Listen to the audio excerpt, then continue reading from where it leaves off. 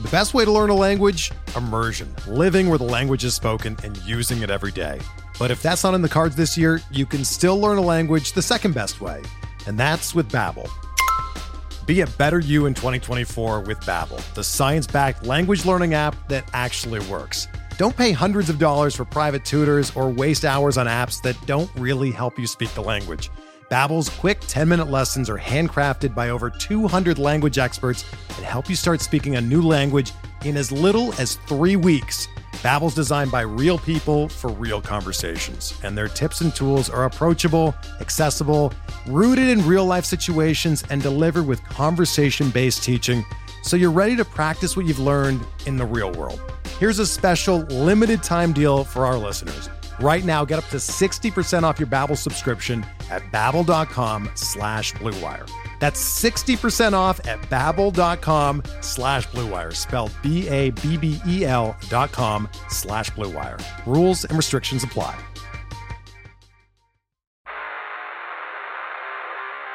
You don't want it, you don't need it, but you're gonna get it anyway.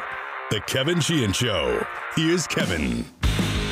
Tommy's here. I am here. The show is always presented by Window Nation. Call them at 866-90-NATION or go to windownation.com if you need new windows. Hey, don't forget to rate us and review us, especially on Apple and Spotify. It's a big help for us, especially on those two platforms.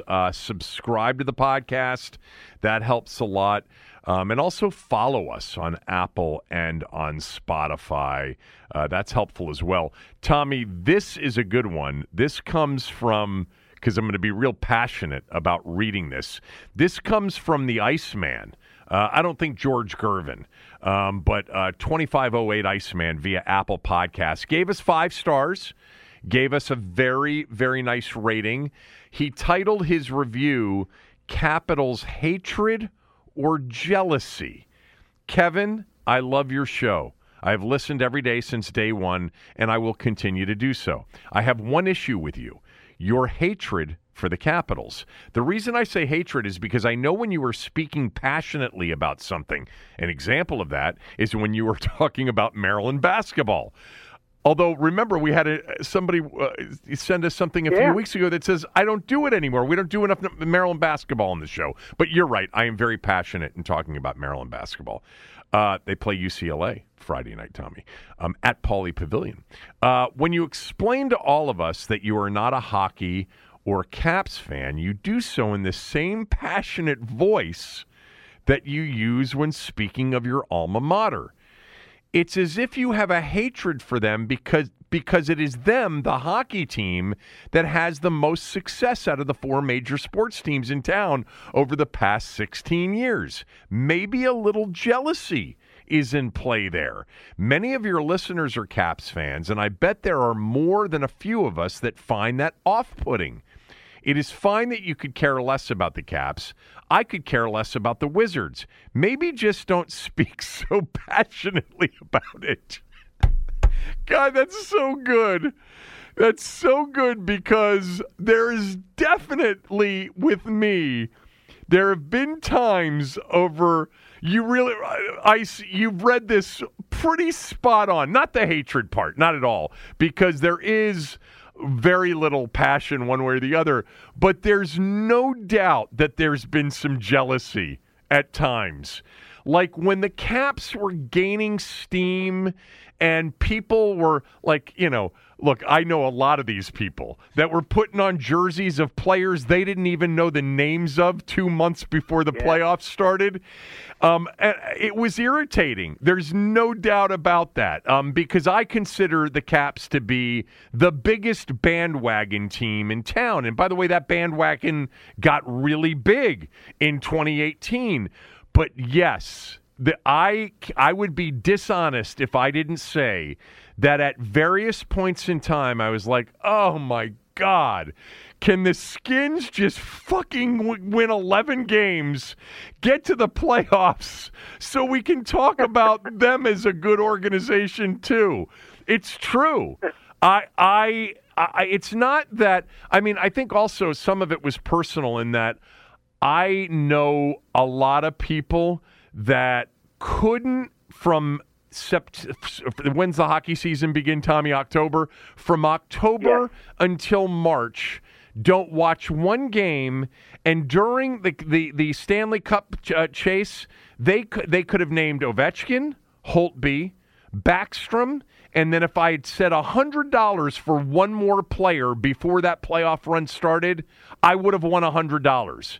But then 3 weeks into that thing, I mean, they're wearing the jersey. They're wearing the jersey of some player they didn't know the name of before it started. Now, that is also a little bit of jealousy and a little bit of condescension, because I do know that there are many hardcore Caps fans, and I appreciate those people. Like, they're really into it. They are diehards. They go, they watch every night. They actually probably could have a conversation about hockey in the same way that the large majority of sports fans in the area can have a conversation about football, basketball, or even baseball and think they know what they're talking about. But no, you're right. There have been times, like, I mean, this is awful, but I remember Cooley. It wasn't, he did it once with me, but he did it with Zabe and Galdi, and Zabe really got angry at Cooley. Cooley decided one day on their show, and he did it once with me too. Of course, I yucked it and laughed at it, but I think it was Koken that they had on. And Al has a great sense of humor, as we both know, and is a great guy. But it was like before the playoffs started, and Cooley asked him, like, you know, like it was his turn to ask a question, and he said, so for the playoffs, do they sharpen their skates more than they do in the regular season? And then, like, the follow-up was, now, explain this to me. Can I just show up and get in, or do I have to buy a ticket to go to one of these games? Like, it was so off-the-cuff stupid, but Cooley couldn't stand hockey. And, by the way, was friends with several of the hockey players. Like, he knows Ovechkin really well, knows Carlson and some of these other guys really well. But he was just trying to do that, and Zabe was so upset, because Zabe does like hockey. I think he really does like hockey. I laughed at this when I read it, because there's no doubt at various points in time over the last 10, 15 years, I've been like, Jesus, enough.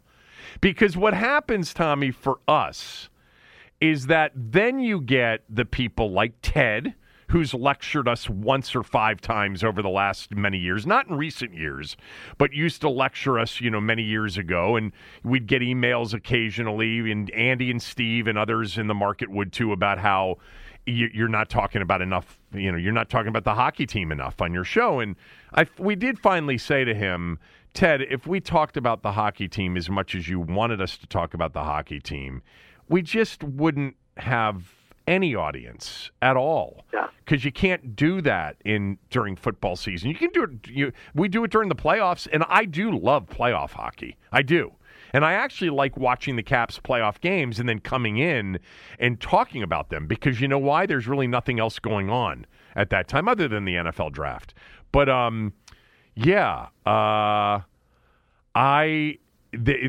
sometimes a lot like.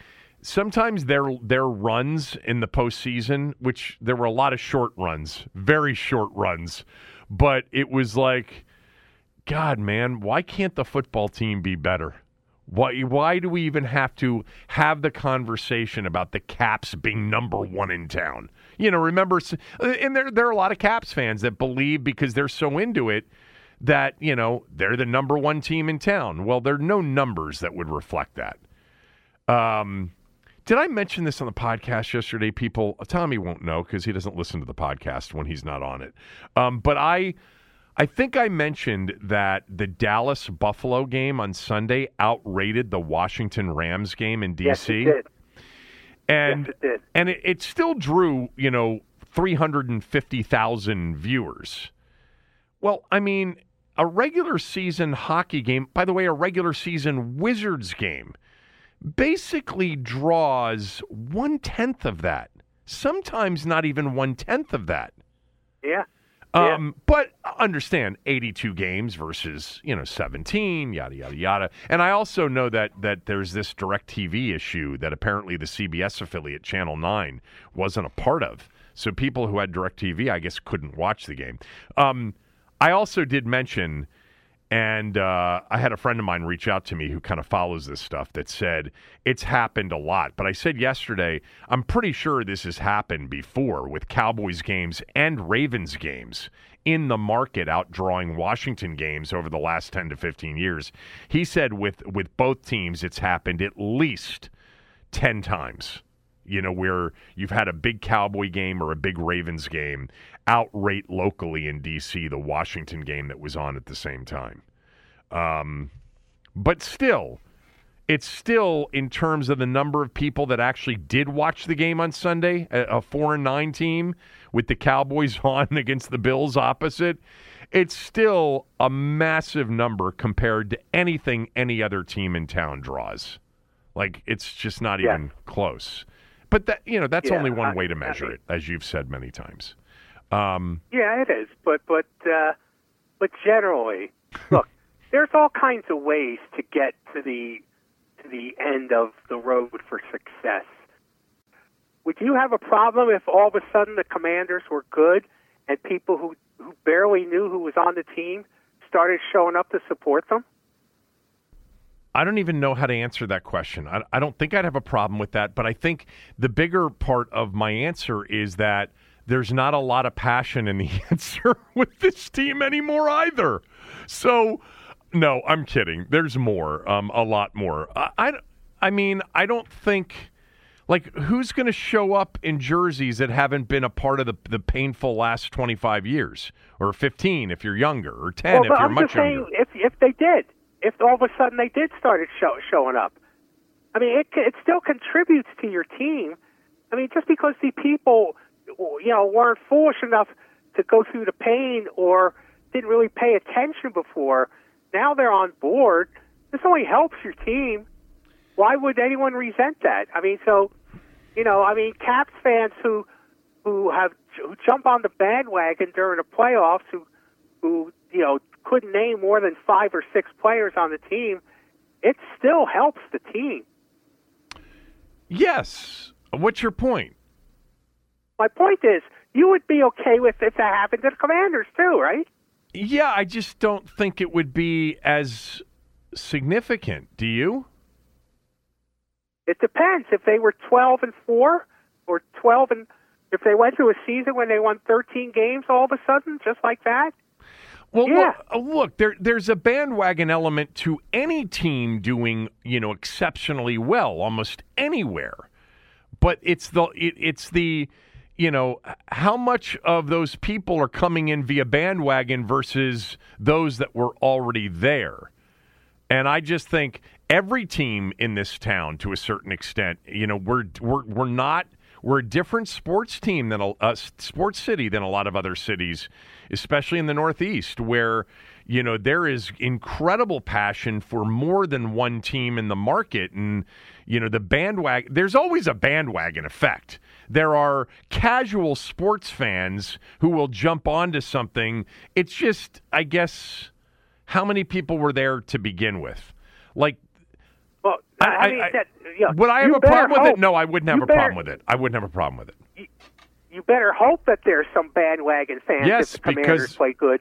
Because if this is it, if what's there is it, then you got a problem. No, it's a really fair point, because the bandwagon effect for the football team, if they ever become good again, will be the biggest it's ever been, because the actual fan base size has shrunk so much.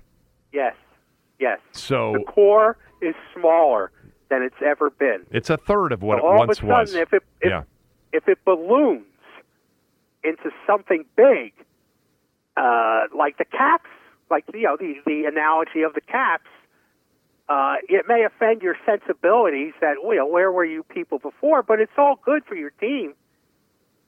It just, I wasn't planning on talking about this, but it's a segue into the opening game of the year against Arizona and that incredible moment of celebration, relief, new day, dawning, all of that. And a sold-out stadium, all fans of the team. And, what that, it for a lot of people, it was like, see, told you everybody would be back. And I remember saying, look, I think that a lot of people are coming back just because Dan's gone, but things had changed. The name, the length of time that people had been checked out for, and I said it's not as easy anymore as just Dan leaving. There's more to this. And there was. The name is a big part of the, there's more to it now than just Dan. Because in 2015, if Dan had sold the team, that's all it would have taken for everybody to come back. But it was different. But it did seem like for a brief moment on September 10th and the lead up to September 10th and then the win, and then, by the way, a 2-0 start, doesn't that seem like 8 years ago? That everybody was back. But I remember talking to John Oran from Sports Business Journal about this. And by the way, I think he left Sports Business Journal for Puck. So congrats, John. I know you listen to the podcast every once in a while. I know that this is a big move for you. So best of luck. But I remember having him on early in the season, and the measurement that we have, which, is a little bit, it's representative, but maybe not as representative as it used to be. I understand that. I can see that. But television ratings, and he was like, yeah, I mean, the Arizona game just was slightly up from last year. And then week 2, just slightly up. It wasn't overwhelming. And then what we saw when we got to week 3 with the second home game of the year against Buffalo, yeah, it was a sellout, but it was mostly Buffalo fans, or a lot Buffalo fans. So everybody's not back yet. And the season didn't help out either, obviously, which got worse even Sunday, but much more interesting on Sunday. But I don't know. I guess to the point of ownership changed a lot. Definitely changed their revenue bump with corporate sponsors and things like that, and even tickets. But everybody's not back yet, and it's complicated on how to get everybody back. Winning's the most important thing. Winning's the most important thing, because then you do get the people that haven't been hardcore before that say, "Hey, I live in this town. That team's pretty good. Let me jump on the wagon here." But consumer habits have changed since the last time, dramatically. Of course. Since the last time people cared about this team. Yeah. And they've even changed in the last couple of years just because of COVID. Right. So it's not a return to the past. It will be a different level of success. Yeah. I don't know how COVID's affected the attendance or the watching of sports, though. In 2024. I said it's affected consumer habits, right. Period. Yeah. Well, it's certainly impacted work habits. Yes. Yeah. Okay. Let's talk about. Have we delayed long enough the inevitable? I mean, how about just kind of watching a game, and then all of a sudden we have a conversation, more than a conversation. We have intrigue, interest. Man, that was nice job, Ron. We should thank Ron for doing that. That was very nice of him to consider the interest in content providers like ourselves. I do want to So were you watching the game, or were you partaking in some sort of Christmas event because you're so into Christmas this year? I was watching the game. Okay. I'm just looking at this news. Aaron Rodgers says on the Pat McAfee show, "If I was 100% today, I'd definitely be pushing to play." So does that mean what a shock? Does that mean he's not playing? He's not playing. Okay, good. Yeah, he got his attention out of it. I didn't think he'd play. So, I mean, I was shocked. What was your thought when he put Brissett into the game, when he benched Howell? Seriously? Were you even on the podcast with me last week? What was last week? What did you say? Oh, you've got to be kidding me. I swear to God. You have got to be kidding me. What are you talking about? Did you When I made the prediction that Sam would be benched? Who would win and the score, I predicted that Jacoby Brissett will come into the game, and it wouldn't be for just one snap. I swear on my... Oh, my God. I did not remember that. Oh my God. Oh, my God. That's awful. That is so terrible. It almost makes me want to edit it out, but I can't because you've done this to me many times where you've said, I have no idea what you said last week. I don't remember anything. I swear to you, I remember your prediction was a rout, right? Didn't you say yes. Yeah. It was like 38-19 or 38-17. And you predicted Brissett would come in for Howell? Yes. Okay. Yes, I did. Stay tuned because I'm going to find that. I'm going to play it at the end of this show. You'll hear it outgoing. I apologize. I must not have been paying attention, which, by the way, after now 15 years of working with each other, it happens on occasion. I'd say you lose track of what I say much more than I do with what you say. But that is funny. You see, we're not talking about you today. We're talking about me. We rarely talk about me. Right now. Awesome. Nailing the prediction of the year. That is awesome. Good for you. Good for you. Nice job. Seriously, that's great. I had no idea. I don't remember. That was Thursday. That's like months ago. I know, that's an eternity. Oh boy. But okay, with that said, cuz we make a lot of these, predictions when we predict the games, like, score and more. You were shocked when you saw it, right? I was surprised. Yeah. I was surprised when I saw it. Yeah, I was. How excited were you when you saw it, given what your prediction was?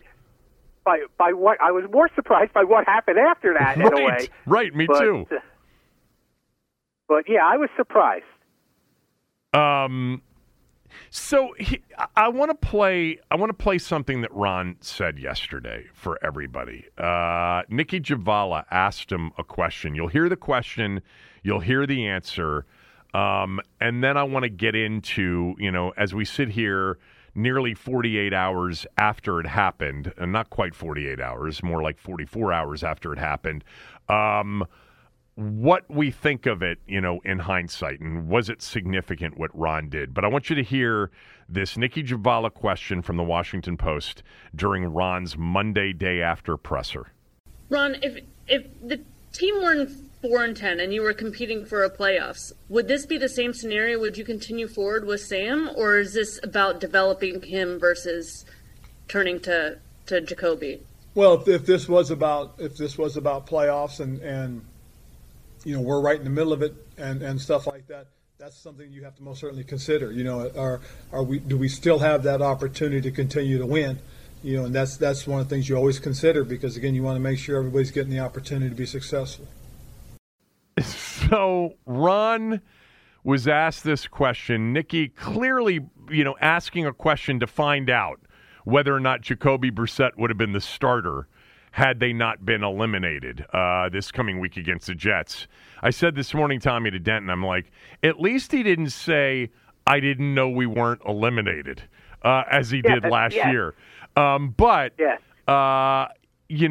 This is the kind of answer that you can't give. You got to be a little bit quicker on your feet. You can't address a hypothetical like this. It's like, I don't address hypotheticals, Nikki.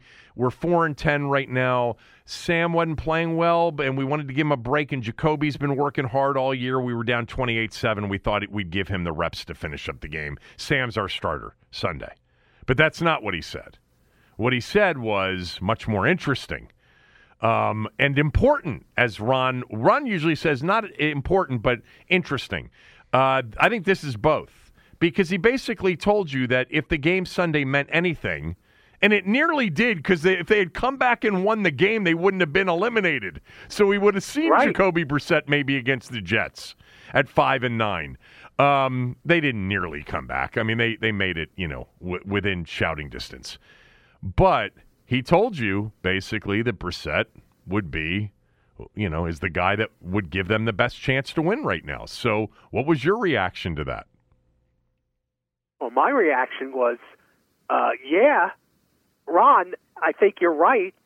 I think that's the conclusion you should have come to before the season started. That your best chance to win games this year was to start Jacoby Brissett.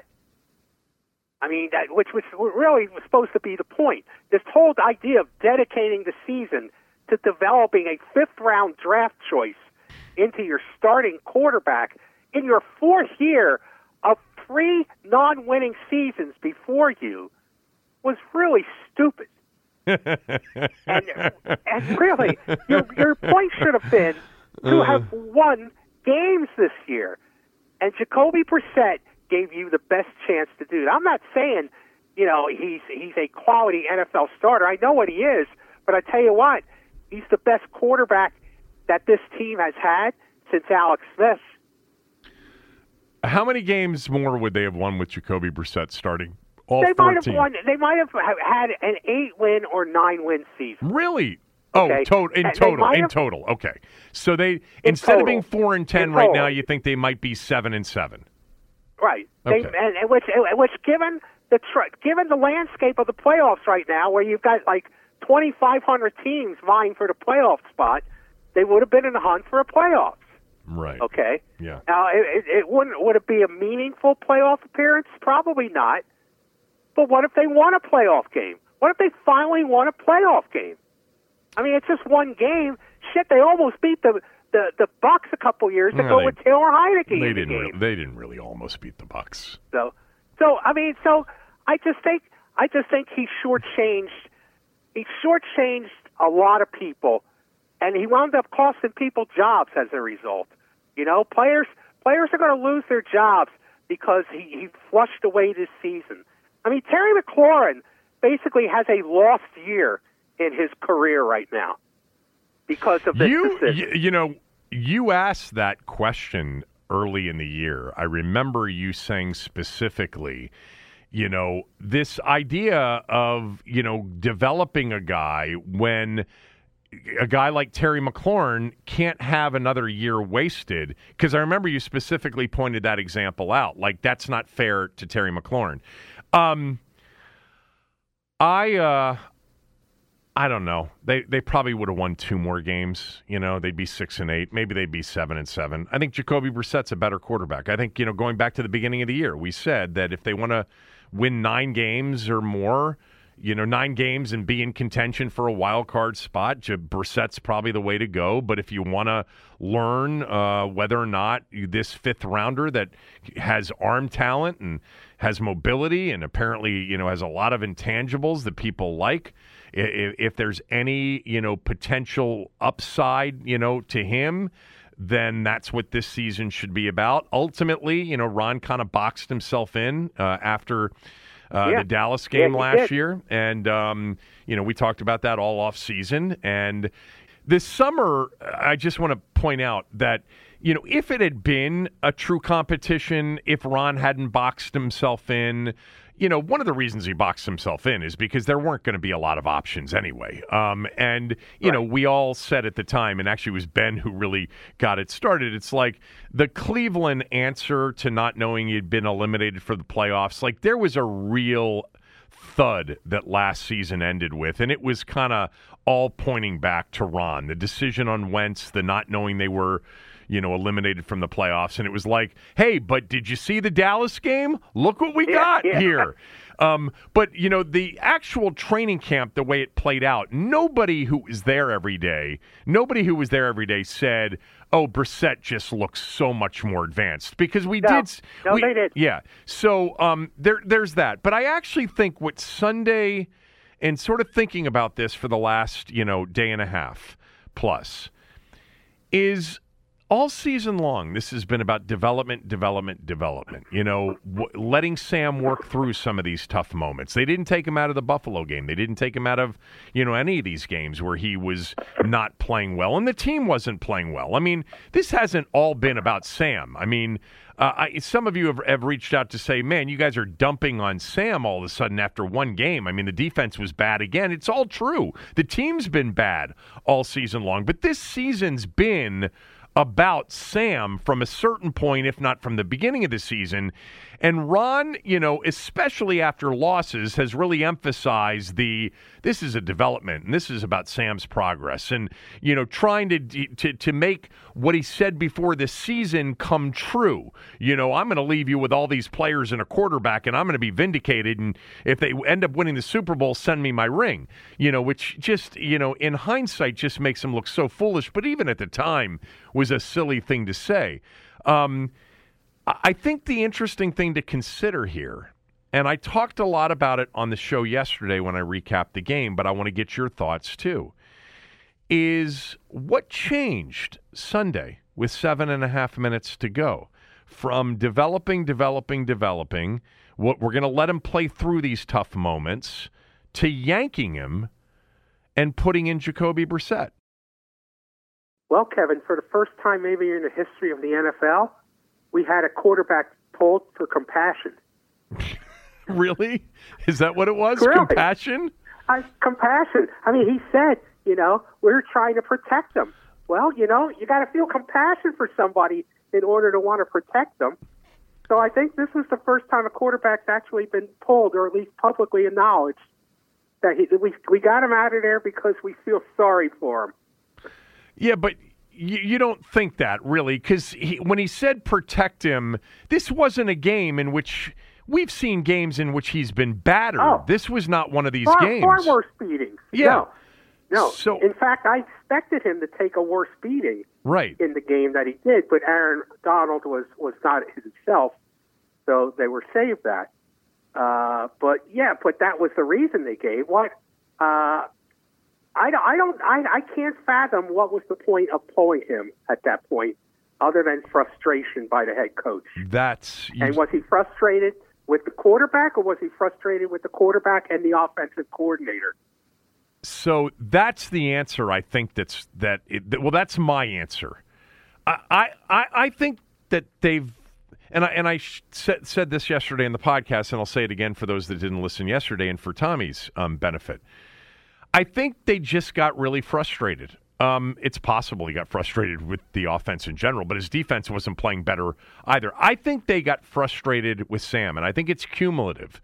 I think that, what's been happening is the stuff that a lot of people that watch the games, because they see Sam's mobility and his ability to extend plays and make plays, you don't get to see what they spend a lot of time on, which is what he missed before he got to going off schedule. Right. And I think there's been some frustration over what he's not been seeing and not been getting to. And I think it just kind of built up. I think it was cumulative because we've heard them refer to, decision-making and how he's getting to decisions. Keim wrote last week, it was perfect timing for this, about how they want to see, the process and the decision-making. That's really the progression that they want to see more of. And, by the way, also to include pre-snap checks and pre-snap protections. And, why do they have free runners coming off more often than other teams do?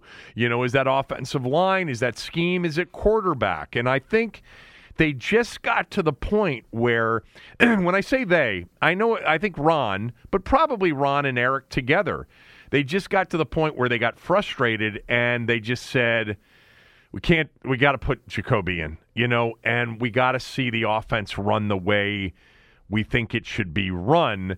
And Sam's getting frustrated. They're coming back. He's coming back on the sidelines after that interception where Terry was wide open before he finally went off schedule, and then threw to Terry when he wasn't wide open.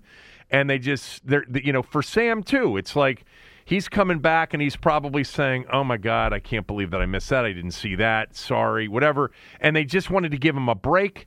And I don't know that they thought Jacoby was going to go in and lead him to 2 touchdowns. I don't think they expected that. You know? I don't think they expected what happened. But I do think that they understood that Jacoby Brissett at some point during the season, especially in this recent stretch when they started to play better defenses, that they probably thought that, you know, they would have had a better chance with Jacoby. But at this point, they're all in on the Sam development year. It doesn't matter. Now it doesn't matter. So I contended at the beginning of the season it mattered. Now it doesn't matter. Now there's no point not to play Sam Howell for a number of reasons. But the fact that they got to that point, if we are right, and I've talked to some people, and I had Nikki Javala on the radio show today, and she said it's exactly that. She said, I think it's exactly that. I've talked to Ben, I've talked to other people. I think everybody kind of has this sense that it wasn't to protect him from the battering. It wasn't because they were fearing he was going to throw another pick six. It was that they got frustrated, and maybe he was frustrated too. Maybe there's some element of, we want you to see what Jacoby looks like running this, you know, because they knew Jacoby would get to what they wanted him to get to in sequence, in timing, you know, or whatever. I don't know. Maybe it was an Eric Bieniemy push, you know, like, look, this is a big year for me, and it's starting to look a lot worse than it did 3 or 4 weeks ago. Yes. Let me get 12 in there to show people how my offense should be run. In fact, Eric Bieniemy's interviews should just include those 2 drives at the end of the Rams game. But anyway, I think what's important... And let's make it clear about the Rams game, okay, what Brissett did, okay? Granted, it was the end fourth quarter with a team with a 28-7 lead, but they weren't in prevent defense. No, they were not. They were running pretty much their normal defense. They may have been a little laid back, but it was not just prevent. They were just not going to sit there and say, okay, we'll let them, you know, just take us down the field because it doesn't mean anything. I don't think that was what they. I don't think they expected what happened either. Yeah, no, there was no prevent. Is it possible that they were a little bit more vanilla and basic? I guess. I mean, you'd have to go back and really look at the whole thing. But I know what prevent looks like. All of you know what prevent looks like. They were not in prevent. They rushed 4 on every single drop back. And by the way, from Washington's perspective, and I don't think I emphasized this enough yesterday, every single drop back was a pure, drop back. There was no quick game. There was no design, get it out quickly. It was amazing how blocked up everything seemed to be. But anyway, I don't think obsessing over what Brissett did is the point here. I think yanking Sam, if we're right, it being about frustration, is very telling. And it's very significant in the conversation about quarterback with this franchise. Because, I'm not going to hack away at the howlers out there that have been telling us to shut up and sit down if you don't think he's, Joe Montana or Steve Young. Which I just did anyway. The point is that none of us had gotten to a point yet. I think, some of you had. I know some of you have said to me all year long, Sheehan, just say it. He's not the answer. So some of you have felt that way all year long.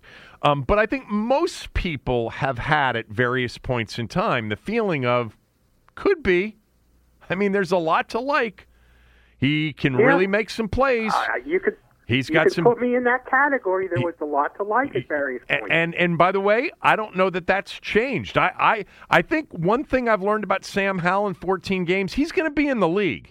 Now if he weren't a good guy or if he wasn't a good teammate, it's possible he might not be in the league for long. But Sam Howell's the kind of guy that you actually, he's Gardner Minshew. I mean, Gardner Minshew is actually pretty damn good, and is he might be the starter in a playoff game this year for the Colts. But he's going to be in the league. There was no guarantee of that happening. I know a lot of you thought there was after the Dallas game last year, but he was a 5th-round pick for a reason. So if by the way, if Ron leaves us with a really good backup quarterback, in some ways he'll be vindicated, but not for what he thought he would be vindicated for. But I guess the point here is, for the first time publicly, we learned that they're frustrated more likely than not with his progress.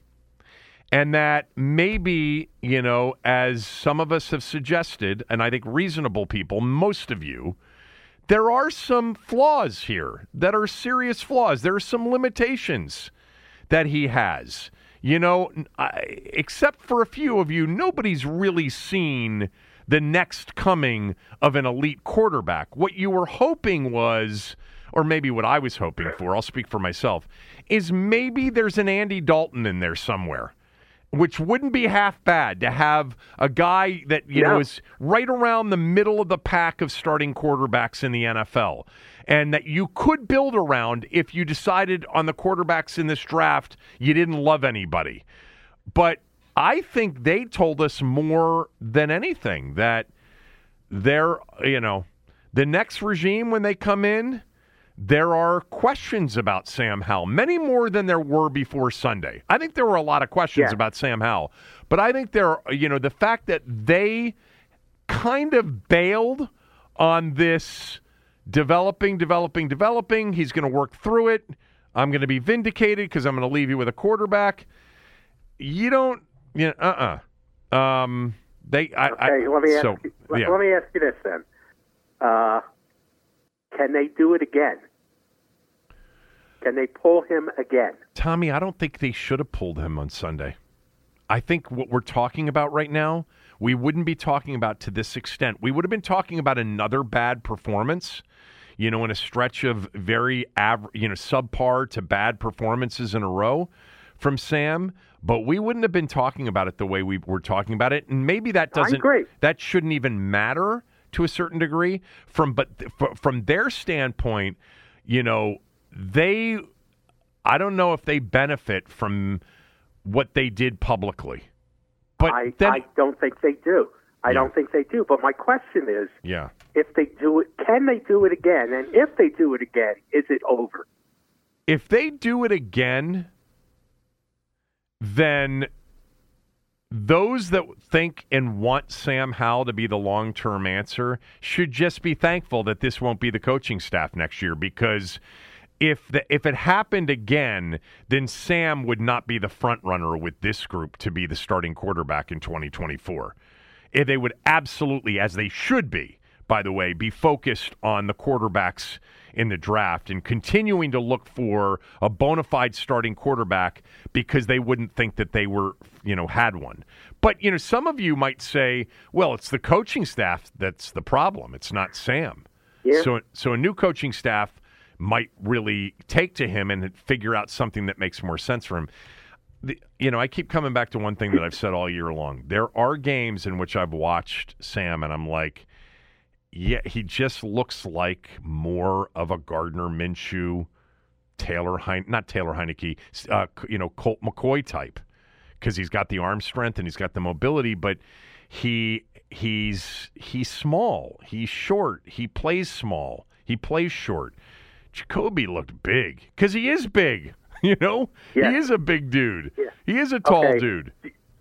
Can they do it again? I didn't answer your question. Can they do it again? They can, but they won't. They won't. I think they will. You do? Well, I think they will. Listen, it's house money for you now. It's house money. I know. I mean, they're fighting. Look, the Jets is certainly a winnable game for the team. The Jets' offense is putrid, but the Jets' defense is good, and that's who Sam Howell has to play against. He's not playing against the offense. And then you got the 49ers after that. I think that the chance of Sam melting down increases significantly in the next 2 weeks. And then you'll see another compassionate Paul. They are playing the next 2 games. The next 3 games, they're playing the number 3 defense in the league per DVOA, the number 4 defense in the league per DVOA, and the number 6 defense in the league per DVOA. So we knew that the better defenses were coming, and we knew, kind of hindsight, because, a lot of people believe Philadelphia's defense was going to be a dominant defense, and his 2 best games of the year are probably the 2 Philly games, right? But Philly's defense has proven to be not a very good defense for much of the year. So from that to, you know, I actually want to side with you, but I don't want to side with you because then I'm just jumping on your Sam Howell's going to get benched bandwagon. I think it's going to be hard for them to do it. What would you do it for? I guess you would do it for the next time legitimately fearing for his health if he's getting battered because he's not seeing things. What if now you started, and Sam Howell, from all accounts, I've never met the man, from all accounts is a very likable young man and liked by his teammates. And there hasn't been a peep too much at all, if at all, about his frustration from his teammates. But after that little display by Jacoby Brissett, frustration may boil to the surface a little bit quicker. You know, Jahan Dotson, his sophomore year is a waste. It's done. You know, it's finished for this year as far as accomplishing anything. You know, that may percolate the idea that you might finally see player frustration in these final 2 or 3 games. Who cares at this point? There's 3 games left. There's going to be a massive overhaul of the roster probably anyway. There's going to be, we know, a massive overhaul on the coaching staff and the front office more likely than not. You know, it's funny because, you know, we know that Sam Howell's attempted more passes than any player in the league. He's also completed more passes than any player in the league with the exception of Mahomes. And yet, you know, Dotson has been, for the most part, missing in action this year. They've just spread it around so much. But yeah, I just think that what happened Sunday was pretty. The fact that they basically went public with, we're kind of frustrated with Sam, and then when he had the opportunity yesterday with the Heinicke question to just shut it down and say, no, Sam's been fine. We're down 3 touchdowns. Sam, you know, had thrown an interception.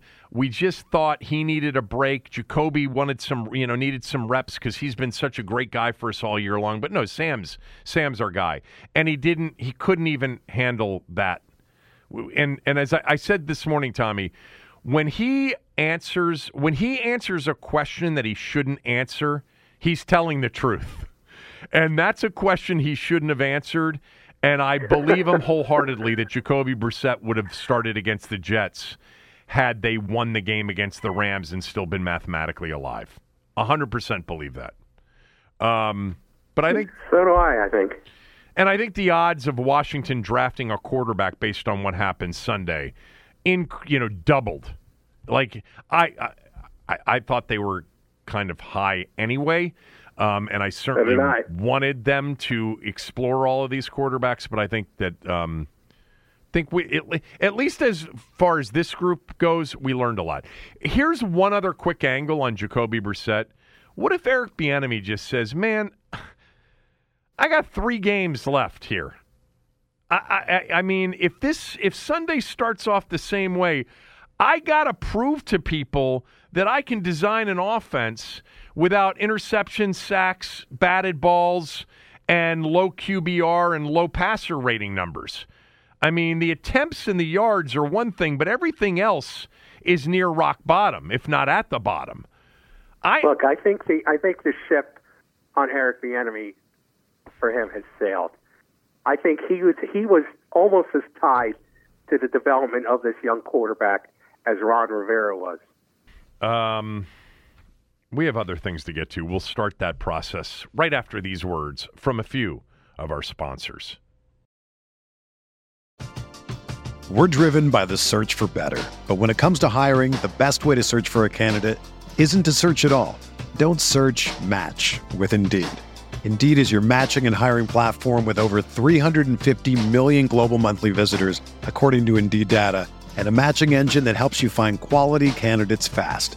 Ditch the busy work. Use Indeed for scheduling, screening, and messaging so you can connect with candidates faster. Leveraging over 140 million qualifications and preferences every day, Indeed's matching engine is constantly learning from your preferences So the more you use Indeed, the better it gets. Join more than 3.5 million businesses worldwide that use Indeed to hire great talent fast. And listeners of this show will get a $75 sponsored job credit to get your jobs more visibility at Indeed.com/Blue Wire. Just go to Indeed.com/Blue Wire right now and support our show by saying that you heard about Indeed on this podcast. That's Indeed.com/Blue Wire. Terms and conditions apply. Need to hire? You need Indeed. Another day is here, and you're ready for it. What to wear? Check. Breakfast, lunch, and dinner? Check. Planning for what's next and how to save for it? That's where Bank of America can help. For your financial to-dos, Bank of America has experts ready to help get you closer to your goals. Get started at one of our local financial centers or 24/7 in our mobile banking app. Find a location near you at bankofamerica.com/talktous. What would you like the power to do? Mobile banking requires downloading the app and is only available for select devices. Message and data rates may apply. Bank of America N.A., member FDIC. All right, Tommy, tell us about Shelley's. Okay, it's getting awfully close. Christmas is less than a week away. And if you're panicking out there as to what to get for a Christmas present, let me tell you, gift cards from Shelley's Back Room, that's the ticket, baby. You go online, Shelley'sBackroom.com.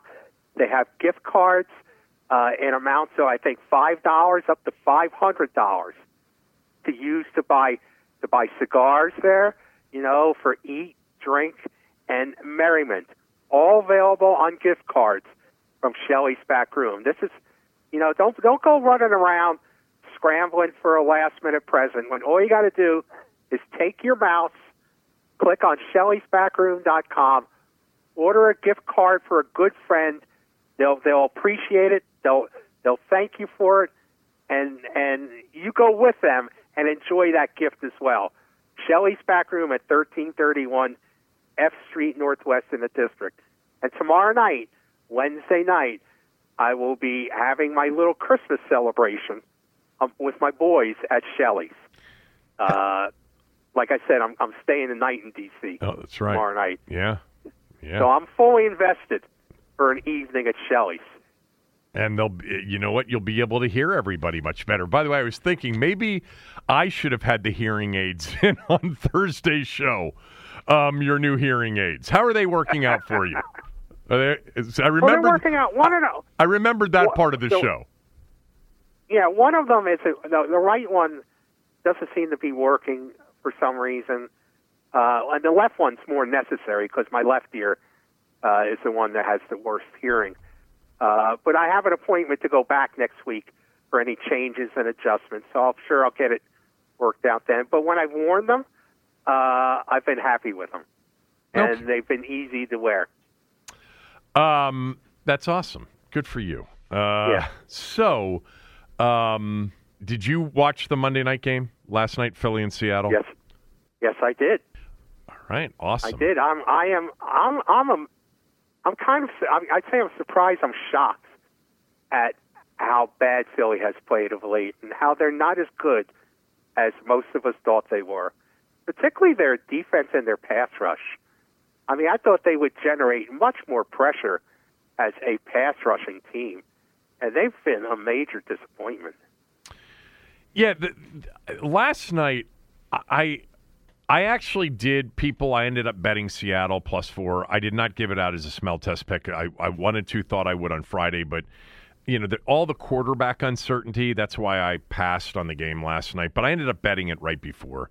And the reason I ended up betting it right before is the Monday Night Crew, which Scott Van Pelt, my very close friend, he runs that pregame show now on ESPN, and he's got Alex Smith with him and Ryan Clark and the whole gang, including RG3, who, oh my God, I'm assuming you didn't watch any of the. First of all, he raced the Seattle Hawk. He raced the Hawk, right? Yeah, he did that. That's fun. Good for him. But towards the end of the show, they make all of their predictions. And everybody picked the Eagles to win, and then Scott, because the two of us basically bet the exact same way, Scott just said, give me the Seahawks if all of you have the Eagles. And so that's when I fired in on Seattle plus the 4 last night. But real quickly, RG3, when he gave his prediction, he said, one of the reasons I'm giving this prediction is because Nick Sirianni just came over to me and said, man, I know you can still do it. You can still play. Oh. I mean, it's just God. I swear to you. And the reaction from the guys on the set was priceless. Yeah. Did you hear the interview that he did with Sam Howell last week on his podcast? Did we talk about that? No. I talked about it on Friday. He had this long, winding question for Sam about Eric Bieniemy, and people are saying and rumors, and I hate rumors, and I hate anonymous sources, and all of this. And I just said after playing it, anonymous sources, rumors. The head coach said it in August. And what's so disingenuous about that? I'll give him some chance that he completely forgot about it, is if I recall, he went off on Ron, like everybody did, justifiably so, for saying what he said in August and throwing, Bieniemy under the bus and saying that players had come to him to express concern. It was just so hysterical. But yeah, no, he said, I'm not picking Philly just because Nick Sirianni came over to me, fellas, and said, hey man, I know you can still do it. You can still play. I swear to you, he said that. And then, there was something else I'm not going to get into. Anyway, I ended up betting Seattle because everybody seemed to be picking Philly. But I actually never thought at any point in watching that game last night that Seattle was going to cover, let alone win the game. I actually thought Philly looked better on defense with Matt Patricia calling the defense for much of that game. I thought Jalen Hurts actually looked more spry. He looked faster. He looked a little healthier last night. He ran for 82 yards last night, and he looked much quicker doing it. I never gave Seattle a chance. And, Kenneth Walker III's been one of my favorite backs going back to Michigan State. But, Drew Lock, wasn't great. And then all of a sudden, down 17-13. 92-yard drive with one timeout that they never used in the final minute 52 seconds was really impressive. Did you watch his post-game interview with Lisa Salters? It was fantastic. Wasn't it? You know who it reminded me of? Who? Colt McCoy, after he came in the Tennessee game for Washington and led a comeback win.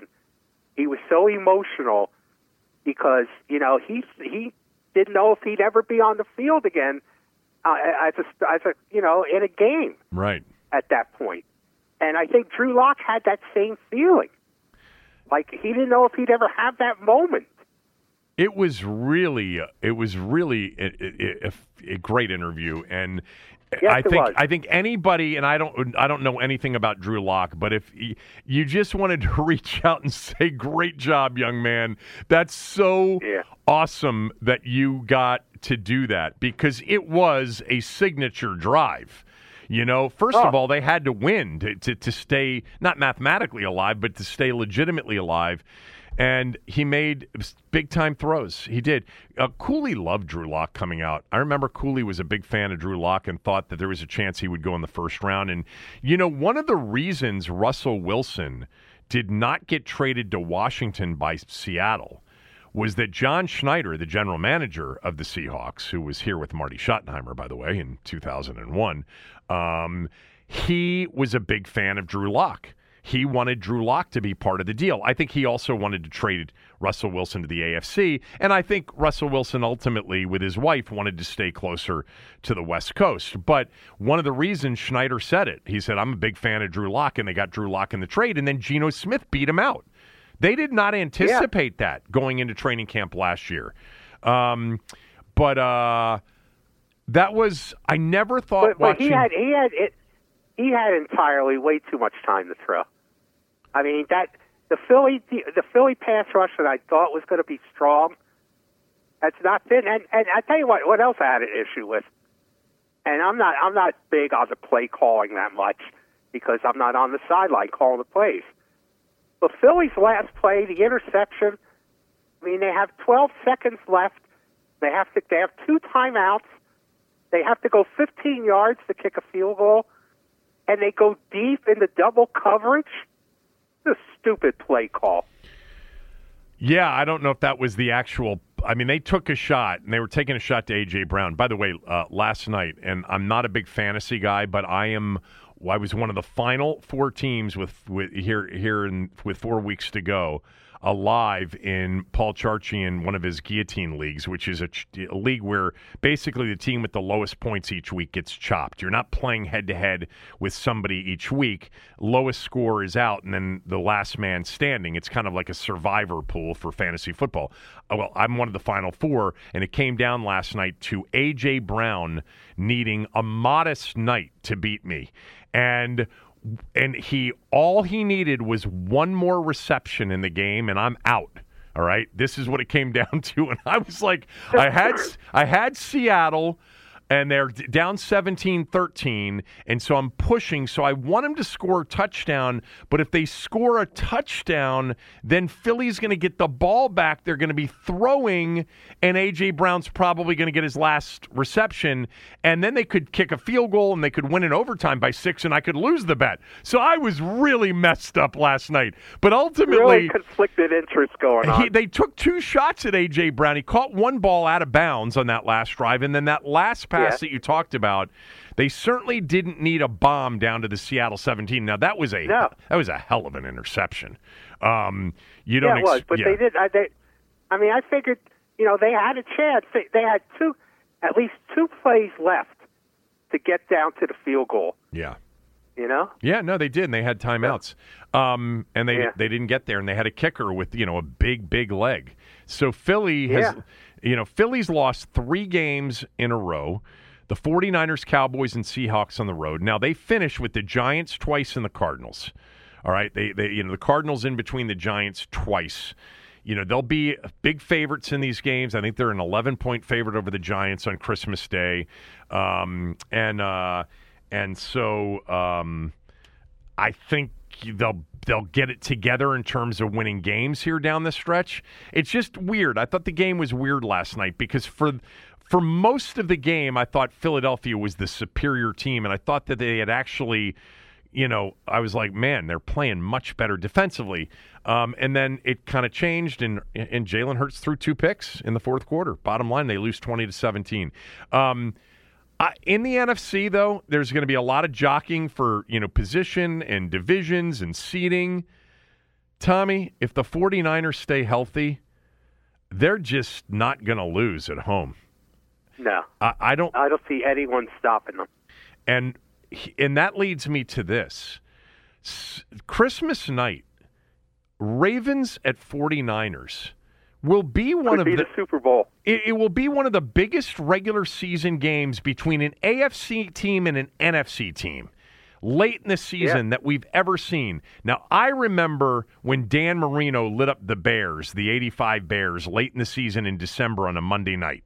And that was, people thought it could be a preview of the Super Bowl. The Bears ended up playing the Patriots in the Super Bowl because the Patriots beat the Dolphins in the AFC Championship game in Miami, by the way, in an upset. So that almost was a preview of the Super Bowl. And the Bears, who didn't give up anything all year, gave up, 38 points to the Dolphins that night and lost. That was a hyped game, a massively hyped game. This game, Christmas night, the 2 best teams maybe in the NFL, certainly the 49ers, the best team in the NFL. You could debate the Ravens. And they're playing on Christmas night. I mean, how many of you out there are preparing your significant others, if they're not football fans like my wife is not, with, oh, by the way, sweetheart, the Christmas dinner?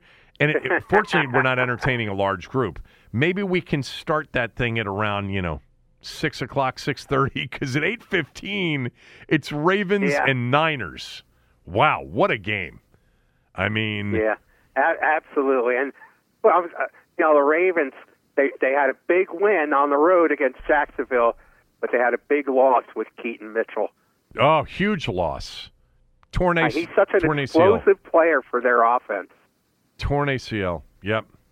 Yeah. That's a shame. So there was something else I wanted to mention. Did you know that Montez Sweat currently leads 2 teams in sacks? He is still the sack leader for Washington with 6.5, and he leads the Bears with 6 sacks. He had 2.5 sacks in their loss to the Browns, to Flacco and the Browns on Sunday. He's really playing well. He's got 12.5 sacks for the season. Yeah.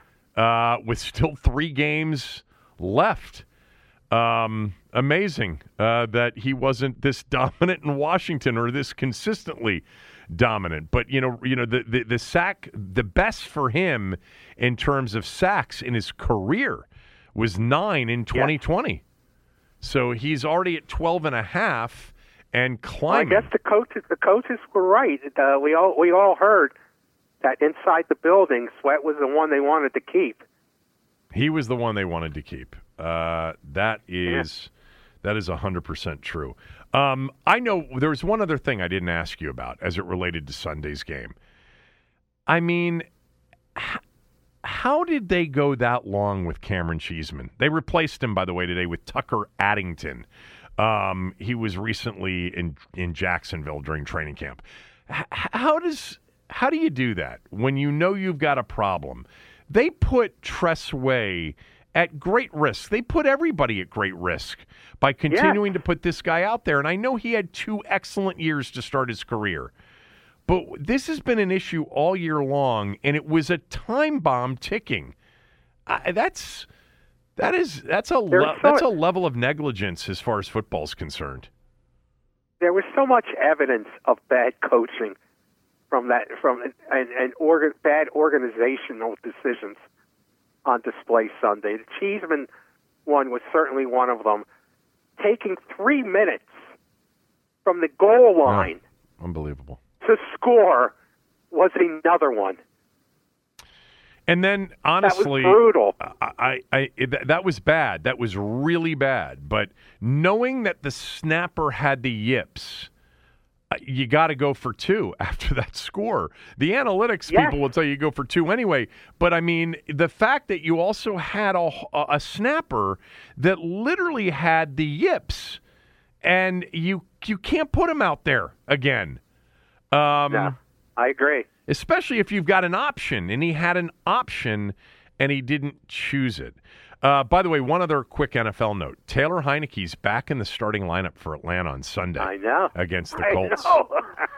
And so he is in the same position. There's a coach who's going to be losing his job, Arthur Smith, right? I don't know. I actually think Arthur Smith is pretty good. I think he knows what he's doing. I do. I don't know if he's a head coach, though. Yeah. Desmond Ridder threw a pick late in that game, and it turned out to be a pick in which the Panthers took over and ate the last 7 minutes of the clock off and kicked a walk-off field goal to win the game. But so I mentioned, the news that Heinicke was starting today, and then I read this DM that I got from our friend Sabah. Sabah wrote, Kevin, remember Taylor got us into the playoffs. Ron kicked us out with playing Wentz and benching Taylor for the Browns game. Please stop denying that. Taylor got you, was the quarterback of a team that was in contention for the playoffs. And then what happened, just as a reminder, is they lost a game to the Giants at home in which he had 3 turnovers in the game. And then they lost a game against a better 49ers team on the road in which he had 2 turnovers in the game. So in 2 consecutive weeks, they were 7-5-1, and he had 5 turnovers in 2 games. And and so they may not have gotten into the playoffs if Taylor Heinicke had played the Cleveland game. Let's not litigate the Taylor Heinicke season again. Well, I mean, even I don't want to do that. I know, but it's just so unbelievable that the Taylor Heinicke Hivers, or whatever they call themselves, actually forget that he wasn't very good in the games that mattered most before the Cleveland game. And the Cleveland game was a defensive loss too, which I've described many times in the past. Enough about that. But you know what? Taylor has a chance to totally make all of the Taylor Heinicke people look good. Atlanta is one game out in the NFC South. They play the Colts on Sunday, a playoff contender, but definitely a beatable team at home.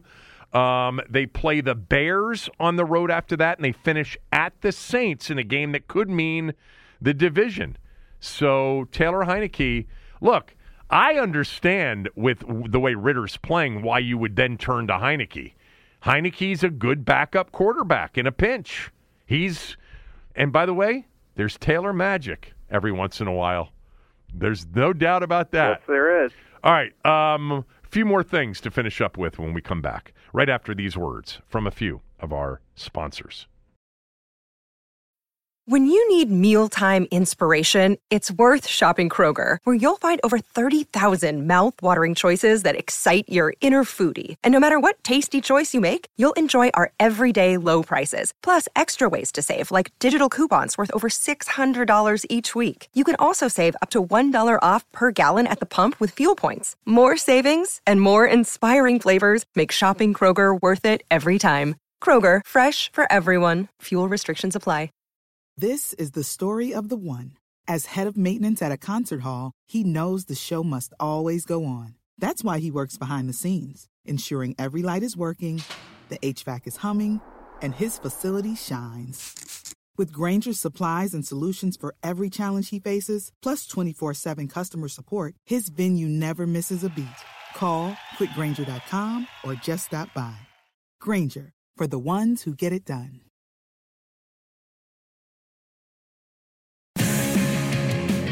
This final segment of the show is brought to you by our good friends at Surfside. Surfside's fajita boxes are so good. Over the holidays, you got people in town, you got people over, you don't want to cook. Give Surfside's fajita boxes a chance. It's fajita chicken, so flavorful. Same with the steak, veggies, all the fixings in a convenient grab-and-go box. You can pick it up on your way home. You can order ahead and have it delivered. It's excellent. We've had it now multiple times at home on a football Saturday, actually, both times, and they were a huge hit. The food is great. They make great tacos if you know Surfside, but I'm telling you, their fajitas are incredible. Learn more at surfsidedc.com. So I've got a couple of things for you real quickly, all right, before you get to Godzilla, which I didn't ask you about last week. Right. So I watched the Barry Sanders documentary on Amazon Prime. I'm assuming you haven't seen it, right? No, I have not. It was very good. I really enjoyed it. He was definitely, the way he retired, faxing his retirement from London was very controversial in Detroit. I mean, it is a Detroit, there was a lot of disappointment at the time. They love Barry. I mean, he's one of the all-time great Lions and revered Lions. But in the moment, it was not something that, people in Detroit loved.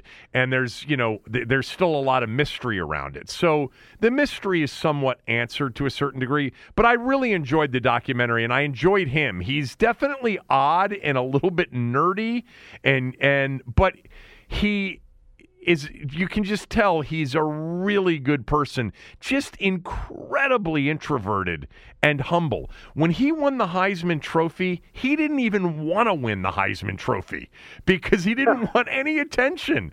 And there are many examples of that. But here's what it got me into a conversation with one of my sons about. My son watched it as well and said, "So, Dad, is Barry Sanders the greatest running back of all time?" A lot of people think he is. And I said, no. I mean, well, first of all, Tommy, let me just tell you, Barry Sanders' father, said over and over again, Barry Sanders is the third greatest running back of all time. All right, Jim Brown's number one. Like everybody his father's age, Jim Brown's number one, not just running back, but football player. And then his father, who was incredibly extroverted, said, I'm number two, because apparently he was a decent player. And then my son's three. But so if we took Jim Brown out of the conversation in discussing the greatest running back of all time, who is your greatest running back of all time? Taking Jim Brown out of the conversation, because everybody. Payton. So Peyton's number one for you. Yeah, taking Jim Brown out of the equation. Yes. Second part of the question: Payton. Who's your favorite of the great running backs of all time? Maybe not the greatest after Jim Brown, but your favorite. Okay, that's interesting. My favorite. I think we have the same favorite. I'm surprised you haven't answered it yet. You were a big Earl Campbell fan, weren't you? Yeah, but he's not my favorite. Okay. I go with Walter Payton as my favorite, too. Okay. I have a hard time answering this question. I love the position, and the position was much more prominent. You could say that, for the 70s, 80s, and probably even 90s, it was as big as the quarterback position was in the NFL. Yes. Don't you think so? I think so. The biggest superstars were running backs. Were big stars. Yep. There's so many running backs Absolutely. that I think fit the greatest of all time after Jim Brown, and I didn't see Jim Brown. Walter Payton's definitely in the conversation. Gale Sayers and the meteoric career rise, the quick career that he had, a lot of people will say that.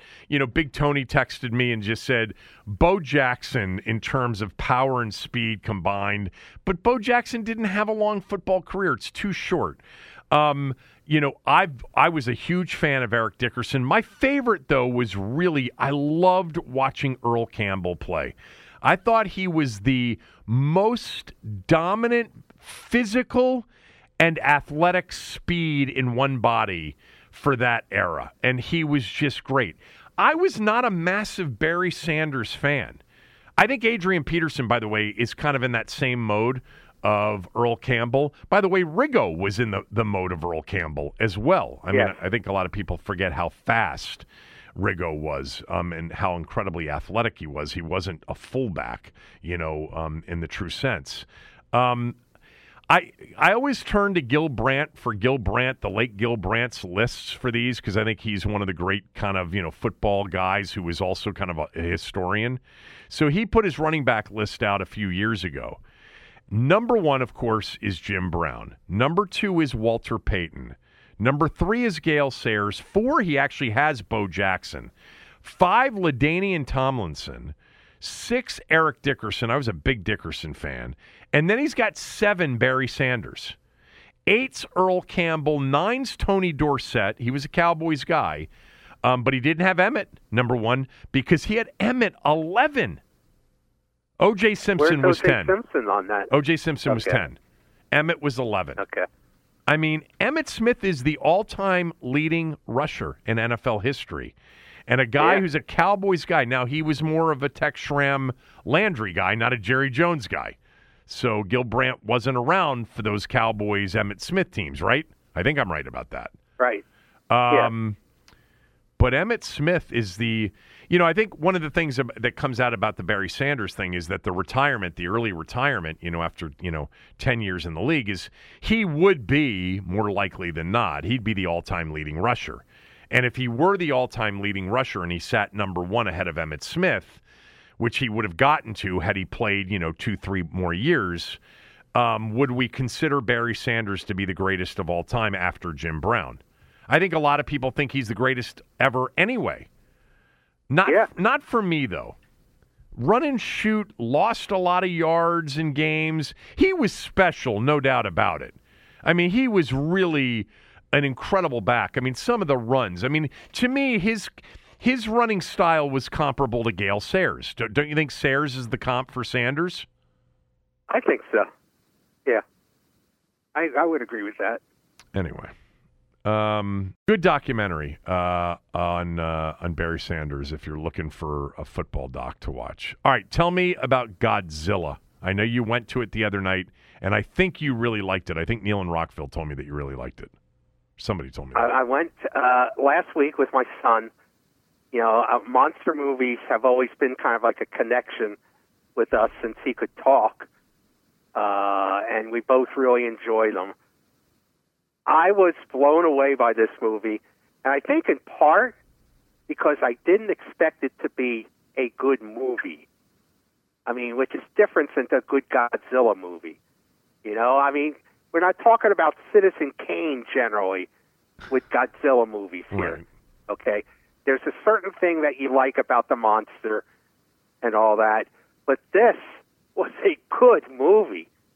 It was a great story about post-war Japan taking place in this movie that was moving, that was interesting, and Godzilla's in the middle of it.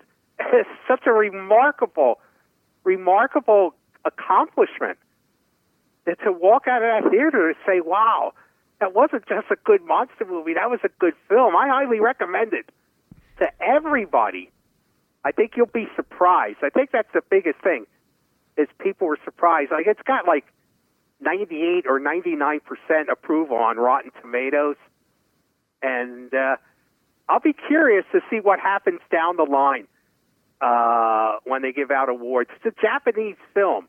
It's got subtitles. So I think it would probably qualify under foreign films. Right. I would think. But it's that good. It's that good of a movie. So do you think that somebody like me who loves, you know, shows with dragons, with really good character development that are really good shows, even though they have dragons in them, do you think somebody like me would like a movie with monsters, but it's a really good movie and good characters and good story line? Do you think I'd like that? I think it's above your pay grade. You are just something else. I mean, you love the upside down, you love monsters, but for some reason, these dragons, you can't get over the dragon thing for some reason. That, you know what? That show is definitely above your pay grade, no doubt.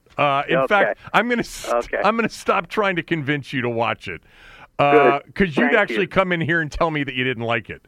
Godzilla, will it be available for me to watch at home at some point? I'm sure it will at some point. Uh-huh. I mean, it wasn't fully released in all movie theaters. I think it is now, but it's really good, and there's an emotional story to be told there about post-war Japan that I never really considered before. So it's interesting. All right. There we go.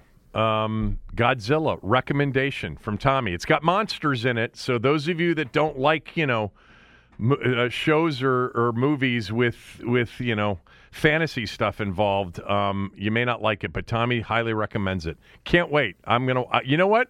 The fact that you mentioned post-war Japan is a big part of this movie is why now I'm really interested in watching it. Very interesting. Well, you should be. It's a good story. All right.